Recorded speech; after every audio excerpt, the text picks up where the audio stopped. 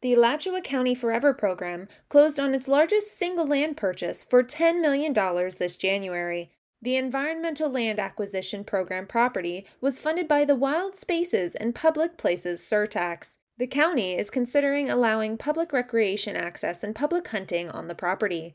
Laclusa resident Josh Martin says he thinks the land is a good step for preserving nature, yet Martin says he is concerned with how additional visitors could negatively affect the area's health and safety.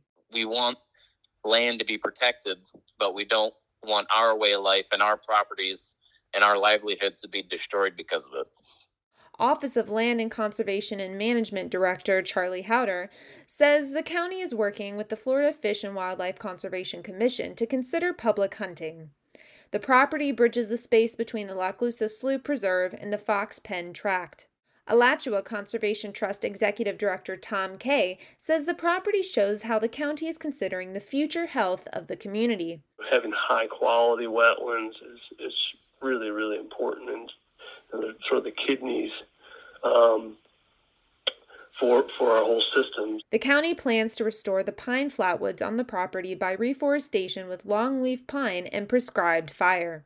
Newberry resident Michelle Seitzmeyer says she is pleased the Wild Spaces and Public Places funded the purchase. I just think there's so much value in preserving the land that we still have. It's getting developed so quickly that seeing sections actually get set aside is a rare piece of good news these days. The program's environmental program supervisor, Andy Chrisman, says the county's purchases represent a legacy of the county residents protecting conservation lands. It's a really great example of where the will of the citizens has yielded amazing outcomes on the ground. The county plans to create a property management plan by the end of the year. Chrisman says the county will seek input from residents and the public when making the plan. Antonia LaRocca, WUFT News.